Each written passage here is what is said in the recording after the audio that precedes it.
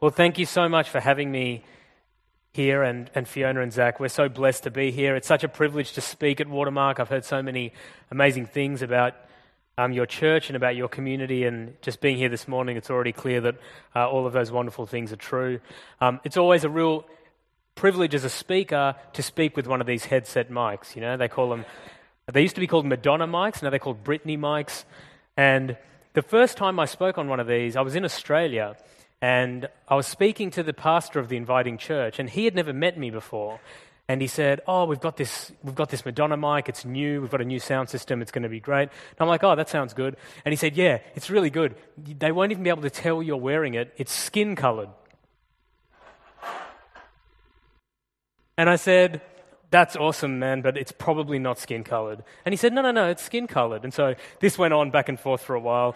He must have thought I was crazy. Anyway, so I just left it, and when he saw me, he got a bit surprised. But anyway, it's great to be speaking with a skin-coloured Britney mic, even though you can see it. Let me just open briefly in prayer. Heavenly Father, we just commit this time to you, Lord, and I just pray that you would increase, that we would all decrease, and that you would speak to each of us into our minds and into our hearts. In Jesus' name, amen. How many of you have either read or watched the movie of The Lion, the Witch and the Wardrobe? Okay, most people. For those of you that haven't, I'll give you a bit of context, but you don't really need the context to understand this part of the story. There's a part in the beginning of the story that's often forgotten, so even those of you that are used to the story or know it well may well have forgotten this, where Edmund, one of the children, the 4 children, it's about a family of 4 children, and they've just come into Narnia, and they've just basically been briefed by this family of beavers about the evil White Witch, about a curse that's kind of over the entire land, and about this great lion Aslan, who was kind of the creator of all of Narnia, and he's the good king, the rightful ruler of Narnia. But everyone's waiting for him to come back and save all of the animals and the good people of Narnia. But Edmund, while this is happening, he escapes and he betrays his brother and his 2 sisters and all of the good people of Narnia, and he decides to go to the castle of the White Witch. He's met the White Witch before. He thinks she's a better bet than this lion Aslan that everyone's talking about. He's had an encounter with her. He sees her power. It's all winter. The whole place is covered with snow. So he makes his way to the castle of the White Witch. He makes a judgment based on his own perception and his own experience. And when he gets to the castle of the White Witch, he sees a stone lion. Now, this White Witch can turn animals into stone. So he assumes that this lion is Aslan, is the great Aslan that the good Narnians have been talking about. And so he laughed and he kind of ridicules it and says, see, this great Aslan's already been defeated, already been turned into stone by the White Witch. Simple part of the story, easily forgettable, not particularly interesting or exciting. And yet when you look a little deeper at what Edmund did, and when you look at it in the context of what was just read about the angel coming to the Virgin Mary, telling her about something impossible that was going to happen, we see some interesting parallels. We see some interesting challenges. We see some interesting questions. Because Edmund, just like Mary, was presented with supernatural power, with something that seemed impossible, with something based on the circumstances that didn't seem could logically and reasonably happen. And yet he and Mary reacted and responded in different ways.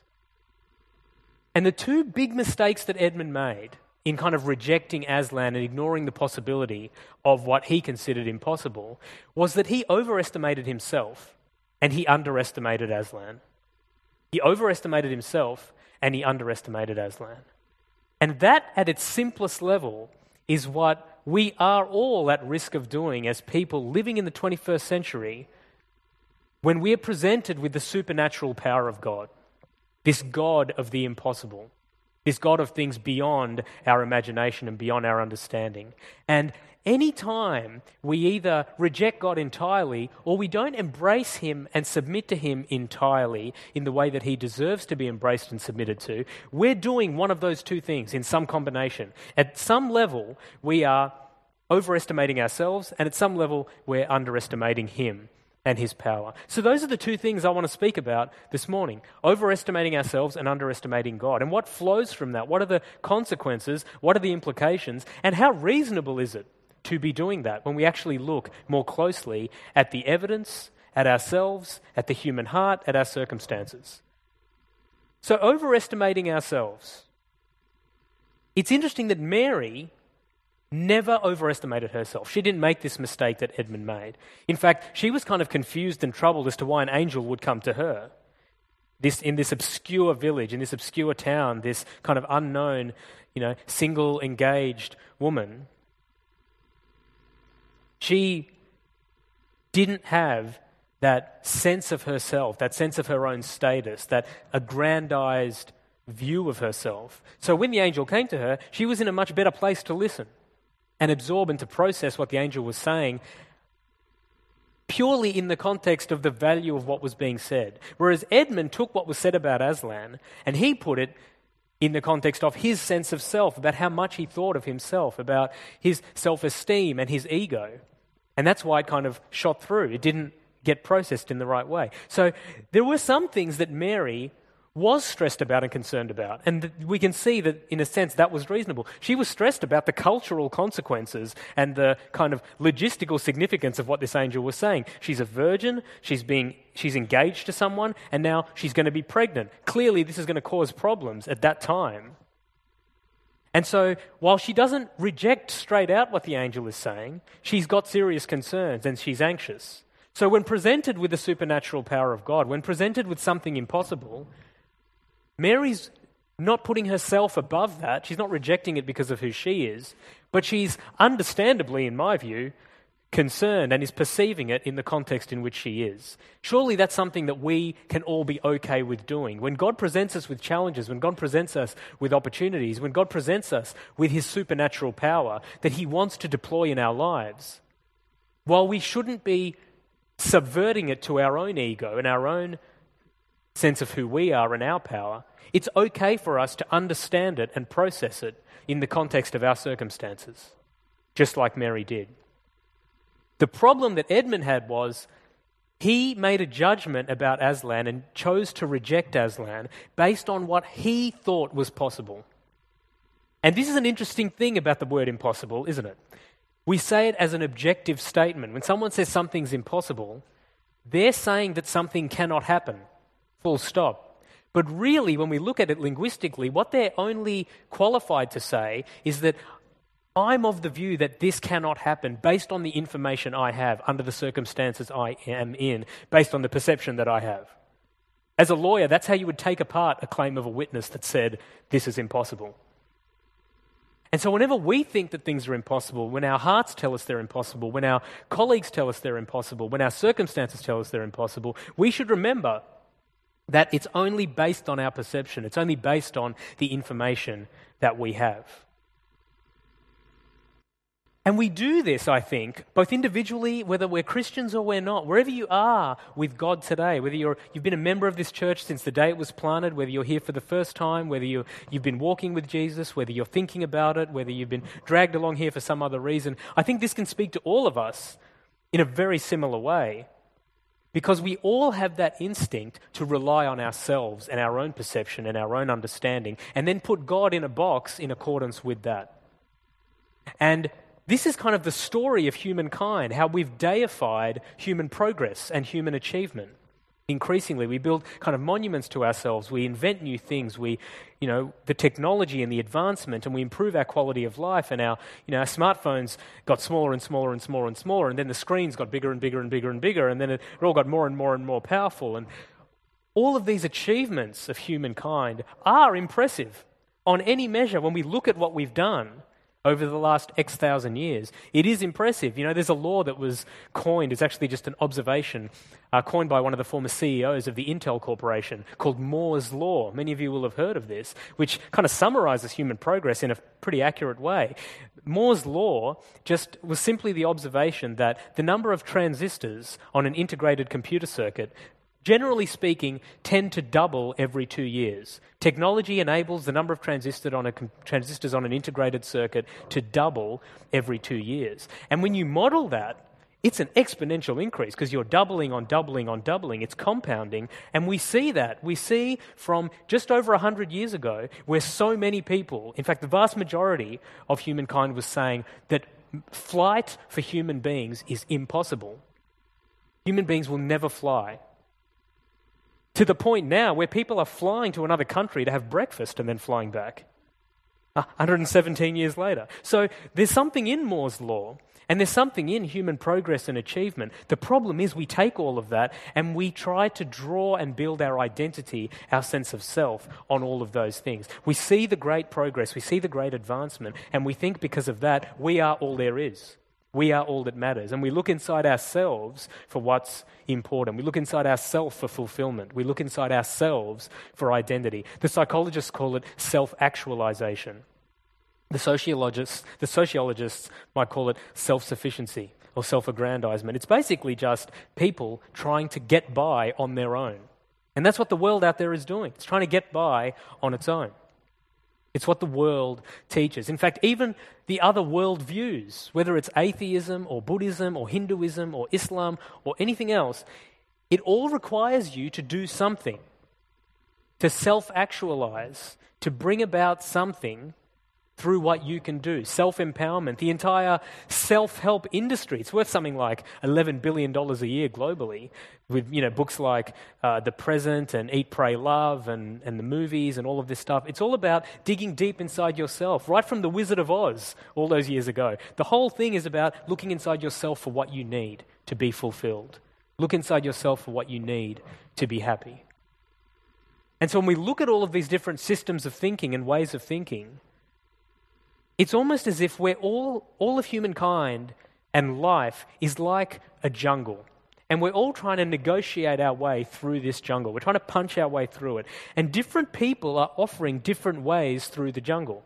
Some people are saying, you don't need to cut anything, you just swing and you work on your agility and you stretch and you bend and you get fit enough to negotiate through the jungle. Other people are like, no, just get a chainsaw and hack your way through the jungle. Some people are like, look, we don't have chainsaws, but we've got machetes to get through the jungle. And then different people are teaching different ways of cutting and different ways of using the chainsaws and the machetes. Some people just want to bring forklifts and boulders and just barnstorm their way through the jungle. But everyone's trying to negotiate their way through the jungle using their own strength, using their own systems. And it all comes down to an overestimation of ourselves and what we are capable of. Because when we look at the stats, humankind is more educated, is more wealthy, is more technologically advanced, is more knowledgeable, is supposed to be more politically and philosophically enlightened than we've ever been before. And yet all of the statistics tell a different story. Mental illness at an all-time high, homicide rates at an all-time high, suicide rates at an all-time high, divorce rates at an all-time high. Humankind is out there, more advanced than ever, broken minds, broken bodies, broken spirits, all because we're overestimating ourselves. So that's one problem. The other problem, or the other challenge, and certainly for us, regardless of where we are with God, the other risk is underestimating God. And this can be just as bad. And Edmund clearly did this. He underestimated Aslan and went to the White Witch. But even Mary at first, there's some evidence in the scripture to suggest that she had a little double take on what the angel was saying. And again, we could forgive her for that. It kind of seems reasonable because the angel said she's going to be pregnant and she's like, but I'm a virgin. And based on the information she had, virgins don't get pregnant. Based on the information we still have, virgins don't get pregnant. That's a reasonable response. And so at first, even she questions what the angel's saying. She questions it based on what she thought was possible. Today, when we are presented with the supernatural power of God, when we are presented with situations that seem impossible, and then we're presented with what Christians call a God of the impossible, to overcome those situations. The reason we reject the supernatural power of God, or the reason we reject God at all on any level, whether we're Christians or we're not, generally comes down to one of two categories of error, or two reactions that we have to this claim that God is capable of the supernatural, or that God can do the impossible. The first is, for some, and as an apologist, I see a lot of this out there, is quite simply that people think that this God that we speak of seems impossible to believe in the first place. This all seems impossible. This supernatural God, all of these miracles, it all seems unbelievable. You want us to throw out the laws of science, you want us to throw out the laws of nature, you want us to throw out the principles of logic, and they mash it all together and say, this just can't be, it's impossible. It can't happen. It's interesting, though, because those kind of reactions and those kinds of summarial statements, they work fine if you just say them quickly like that.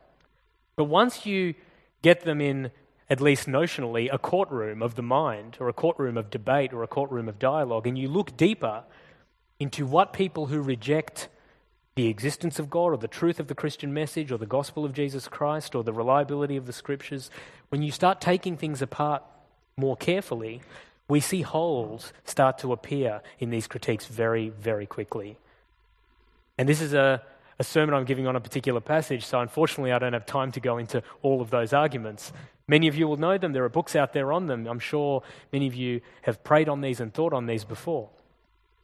But just one example, on the virgin birth alone, a lot of the new atheists, they ridicule and mock the entire Christian faith, and they center their disbelief on the impossibility of the virgin birth. They make the reasonable claim that virgins don't get pregnant. And they say, therefore, all of Christianity is false. Interestingly, though, when you talk about the origins of life, because if you reject Christianity outright, and that's everyone's right and prerogative, if you choose to reject Christianity outright, you still have to explain a lot of things that any worldview has to explain. The origins of life, the source of meaning, the source of human dignity, the categories of purpose, destiny, morality, and so forth. And so if you reject the virgin birth outright, you still have to explain somehow the origins of human life, if you're rejecting the virgin birth and through that Christianity and creation. And here's how it's explained. This is actually the best explanation from New Atheism that I could find. And this guy's at least honest about how it happened. Peter Singer, he says, first they claim, of course, that there's just nothing but a primeval soup, so there's no life out there, there's just kind of random molecules and compounds. And then Peter Singer says this, we can assume that somehow in the primeval soup we got collections of molecules that became self-replicating. And I don't think we need any miraculous or mysterious explanation beyond that. I'll read the first line again. We can assume that somehow in the primeval soup we got collections of molecules that became self-replicating. Now, I'm from the subcontinent, it's an Eastern culture, I have a lot of cousins. And I'm from an Eastern culture, we've been very blessed, almost half of my cousins are doctors. I was the failure that became a lawyer. And then became an apologist and just confused the whole system. But they tell me reliably when I ask them, when Fiona became pregnant and we were early in the pregnancy with Zach, and I asked them, how does this even work? How does a new life grow inside someone? And the miraculous aspect of it aside, what they tell me, my cousins, and medical science, is that basically that's how it starts. It's when cells self-replicate. So what Peter Singer is effectively arguing for is a virgin birth to support atheism. So in the end, and this is just one tiny example in one category of critique that we see of belief in God and the Christian faith, all Christians and all atheists out there are believing in a virgin birth of some type. The question is, which virgin birth are you believing in?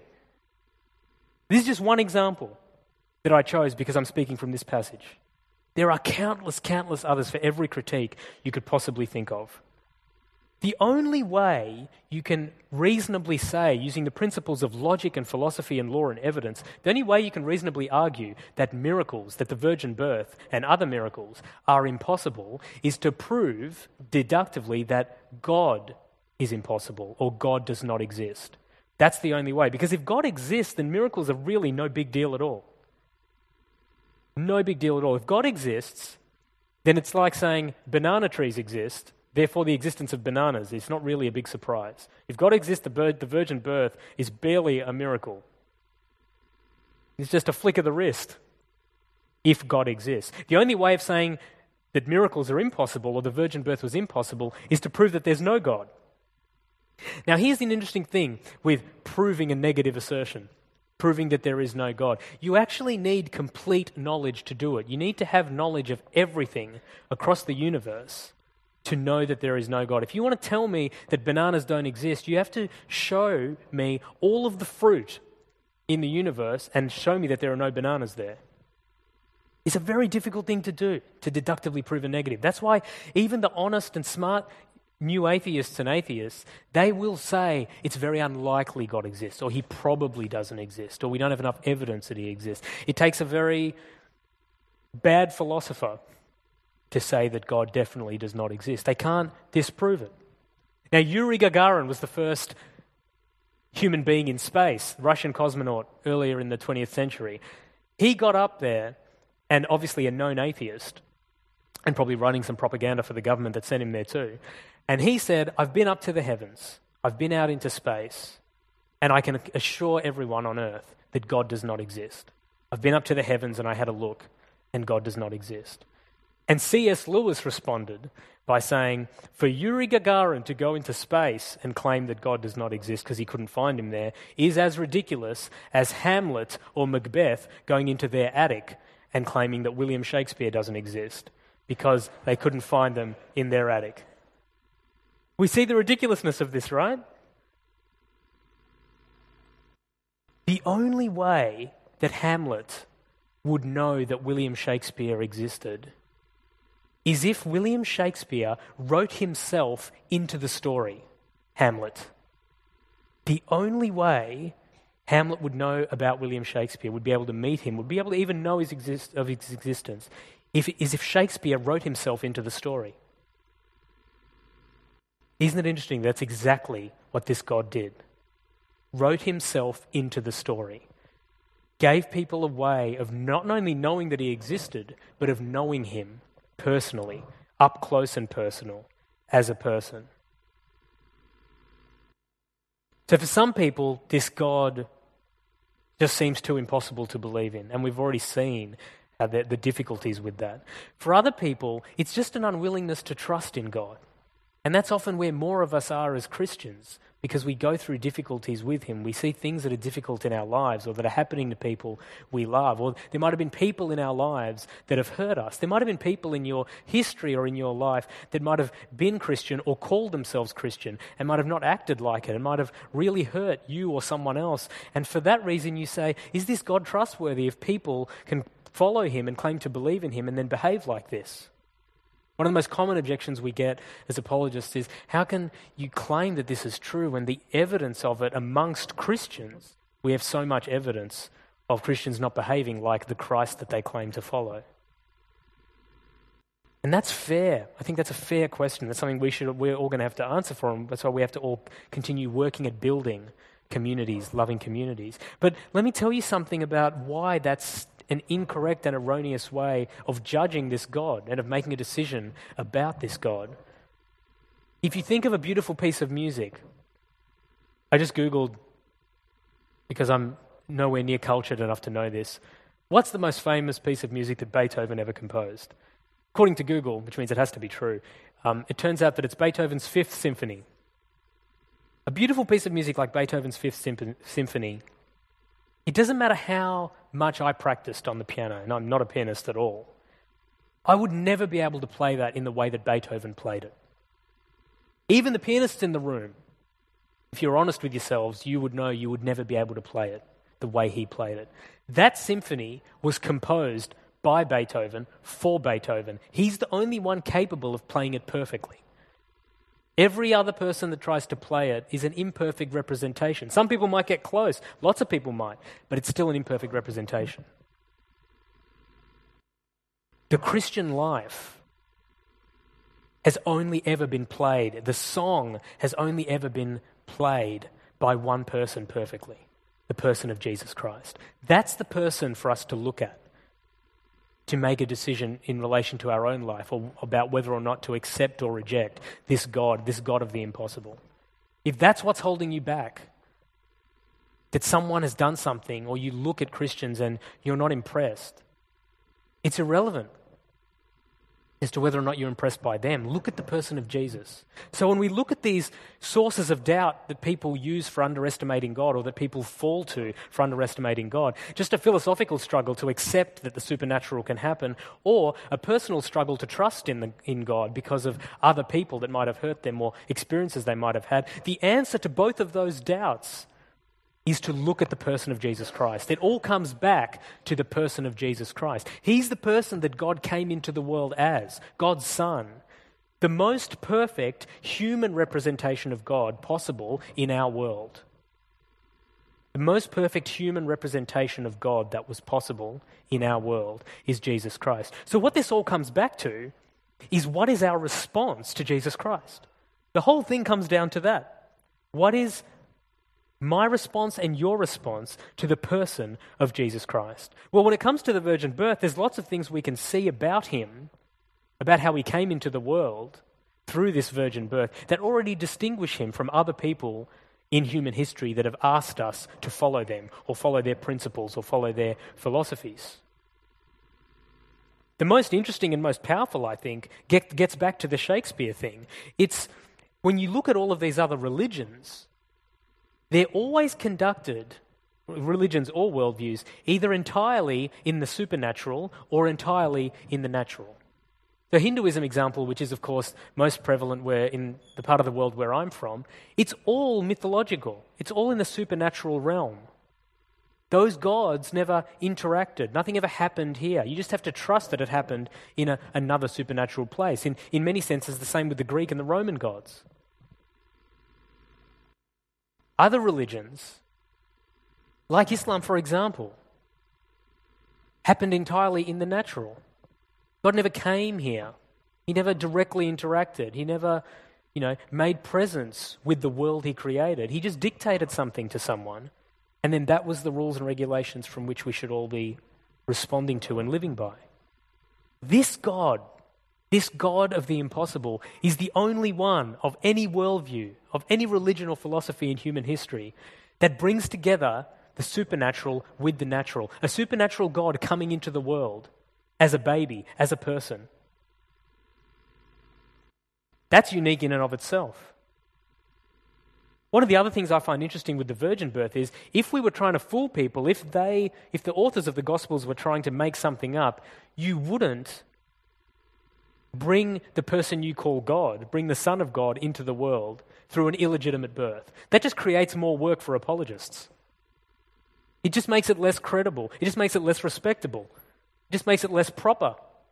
It automatically puts the whole system of belief on the back foot when you were trying to get the word out to people. You just wouldn't make that up. It's unhelpful to make it up. Another of the many reasons why we see the uniqueness of Jesus Christ is because of his ongoing involvement with the world through his Spirit. And this is the kicker, really, because this is the answer that the angel gave to Mary when she said, "Hey, virgins don't get pregnant." He said, "Yes, but the Holy Spirit will make it possible." The Holy Spirit, many of us often forget this. He's not some abstract team member of the Trinity that's like running drinks for them. He's the Holy Spirit of Jesus Christ. He's the Holy Spirit of God the Father. He's those two persons of the Trinity in spirit, as a spirit. And he's still with us. He's inside everyone that's accepted Jesus into their lives. He still works miracles. He's still the capacity of the Holy Spirit that resulted in Mary's pregnancy. That supernatural capacity is still accessible to all of us. So all of this evidence that points to the truth, not just the possibility, but the truth of the virgin birth, the truth of the existence of this God, is quite overwhelming when you start looking through it. And I could keep going. I don't have time to keep going. But what's interesting about all of this, I've been talking about evidence, I've been talking like a lawyer. All of this evidence might point to something's existence or someone's existence, even the miracles. And there's so many others, right? Turning water into wine and healing people and even raising, friends of his from the dead that Jesus performed. But none of them have a response imperative.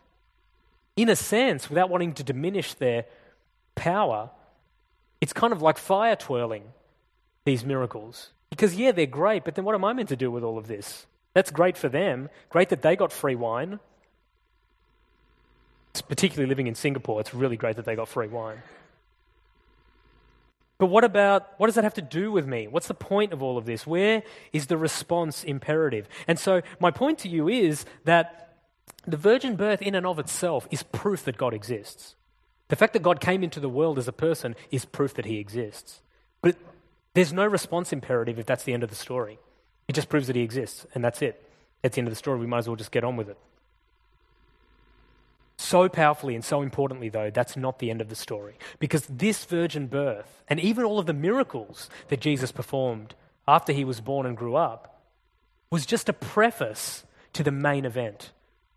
This supernatural power that we see through the virgin birth, the supernatural power we see through the miracles, they were just a glimpse. They weren't even the trailer or the previews in the movie when you go to see the movie. They were barely the popcorn smell that you smell when you get to the theatre. That's how unimportant they were in relation to what came next. What makes something relevant for you and me? Something wonderful on a screen or something wonderful in a book, however true, doesn't in and of itself make it relevant for you and me. All of these miracles are just miracles. But what if there was a miracle? What if God performed a miracle that was especially for you, that was about you, that was because of you, and that was for you?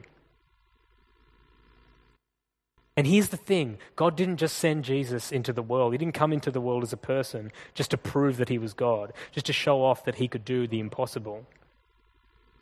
God had a dilemma. This might be difficult to stomach. It was difficult for me to understand, and I'd been a Christian for 5 years when this was clearly explained to me. God had a dilemma. His dilemma was that he's a God of perfect justice and a God of perfect mercy. And so he wanted relationship with us. That's why he created us, for relationship with him. And yet we are imperfect, and we know deep down that we are. Alexander Solzhenitsyn, the Nobel laureate in literature, very famously said, "The line that divides good and evil cuts through the heart of every man and woman."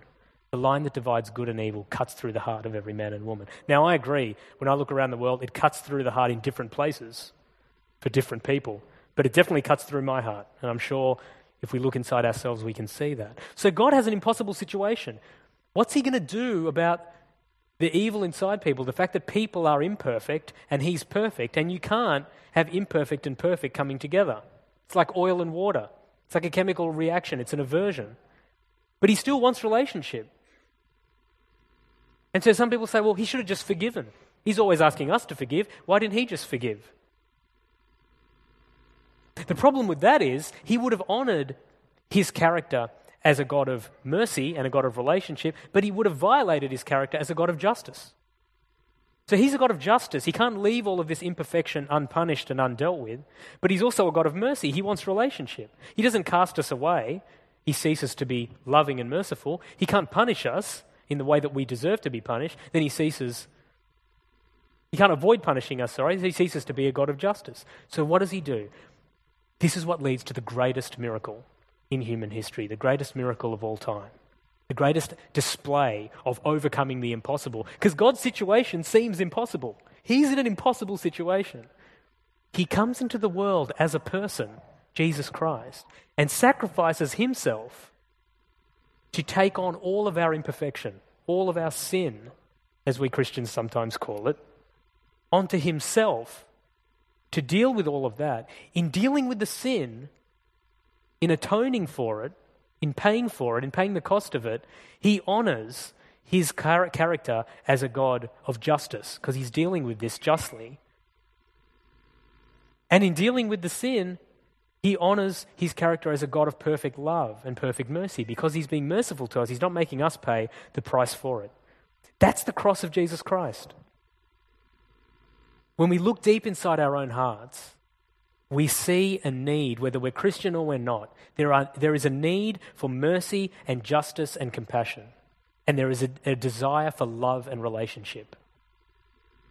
Isn't it so incredible then that the greatest miracle in history, the cross of Jesus Christ, brings perfect mercy and perfect justice and perfect compassion together, and in doing so, it anchors it in supernatural love for the purpose of relationship. All the components we find in our heart, it brings them all together in an incredible and an amazing way. And you and I have been called into up close and personal relationship with this God of the impossible. And if you've already accepted that call, then today you're being called deeper into that relationship. We are called into an up-close and personal relationship. You know, one of the most powerful things about the cross that is just completely mind and heart-blowing is that if you, and God says this to you, not you collectively as a group, but to you, He's speaking to you now. If you were the only person in the world, He still would have come for you and died on the cross. If you were the only one, He still would have come and died for you on the cross so He could be in loving relationship with you. That's how amazing the cross of Jesus Christ is. That's the supernatural, impossible nature of the love of Jesus Christ. Even the word love, in my view, is just the best expression we can give it with the English language. You can't even express what that meant and what He did and why He did it and what it means for you and me. We do the best we can with words. So the question is, what's our response to all of this? We've seen the differences between Mary and Edmund when they were presented with the supernatural. We see how Mary trusted, Mary accepted what the angel was saying, and in the end, Mary embraced her position as one who was chosen and favoured by God. Question for you and I is, are we willing to accept wholeheartedly, in full submission, the reality that we have been chosen and favoured by God and called into relationship? What's our response to that? I said that the world was like a jungle and all of the other worldviews were giving us ways to get through the jungle. It's only the cross of Jesus Christ that understands that we are incapable of getting through that jungle ourselves. And it comes in with a helicopter and it drops a ladder and it rescues us out of the jungle. Every other worldview out there will be based on either a system of philosophy or a set of rules or a set of principles or a way of thinking or a culture or a set of behaviors and rituals. It's only at the feet of Jesus Christ. It's only the Christian worldview that is a rescue mission. It's not a religion. It's not a set of philosophies. It's a rescue mission because it's about a relationship with an individual. It just so happens that individual happens to be the God of the universe. Not about rules, not even about responsibilities, but about relationship. So wherever you are with Him in that relationship, whether you haven't entered it yet, whether you entered it in the past and you might have drifted from it, or you've gone lukewarm on it, or whether you entered it some time ago or you entered it recently and you are on fire for it, I encourage you to go deeper, to take more time and more heart and more of your mind, to spend time with Jesus, to spend time in the Scriptures. If you need to do business with God today, don't let this day go by without you doing business with Him. Just whenever you get home or even while we're finishing up here, take some time. If you need to talk to someone and ask questions, if you have a particular question that I didn't cover, there are so many of them that you need responded to. If the gospel of Jesus Christ was true is true, and I believe from the bottom of my heart to the bottom of my brain that it is true, because I've been in relationship with Him, if it's true, it should stand up to any and every question that we could possibly think of. The truth can stand up to questioning. The truth can stand up to questions. And so I encourage you in your search for truth, that as you're searching for it and as you find it, remember, the world will give you lots of answers and ideas and theories. But it's only in the Scriptures, it's only in the Christian faith that you can be assured that the truth is not an idea, it's not an abstraction, it's not a set of philosophies. The truth is a person that loves you more than anyone else has ever loved you. He knows you to your depths, even your darkest depths, and He loves you quite literally to the heavens. This God of the impossible who wants to walk with you so that together you can do impossible things. Things that you might think right now, based on what you know and based on your perception, can't happen. He wants to make them happen with you and for you and wants to walk with you. Let's pray. Heavenly Father, I pray for everyone in here, wherever they are with you. I just pray that your love would shroud them, that sense of comfort and strength and hope that can only be made full in human hearts when it comes through you would be renewed in every heart here. I pray that those who are searching for you would find you and would submit to you. And I pray that everyone here would go deeper in their knowledge of you and their relationship with you today and from here on. In Jesus' name, amen.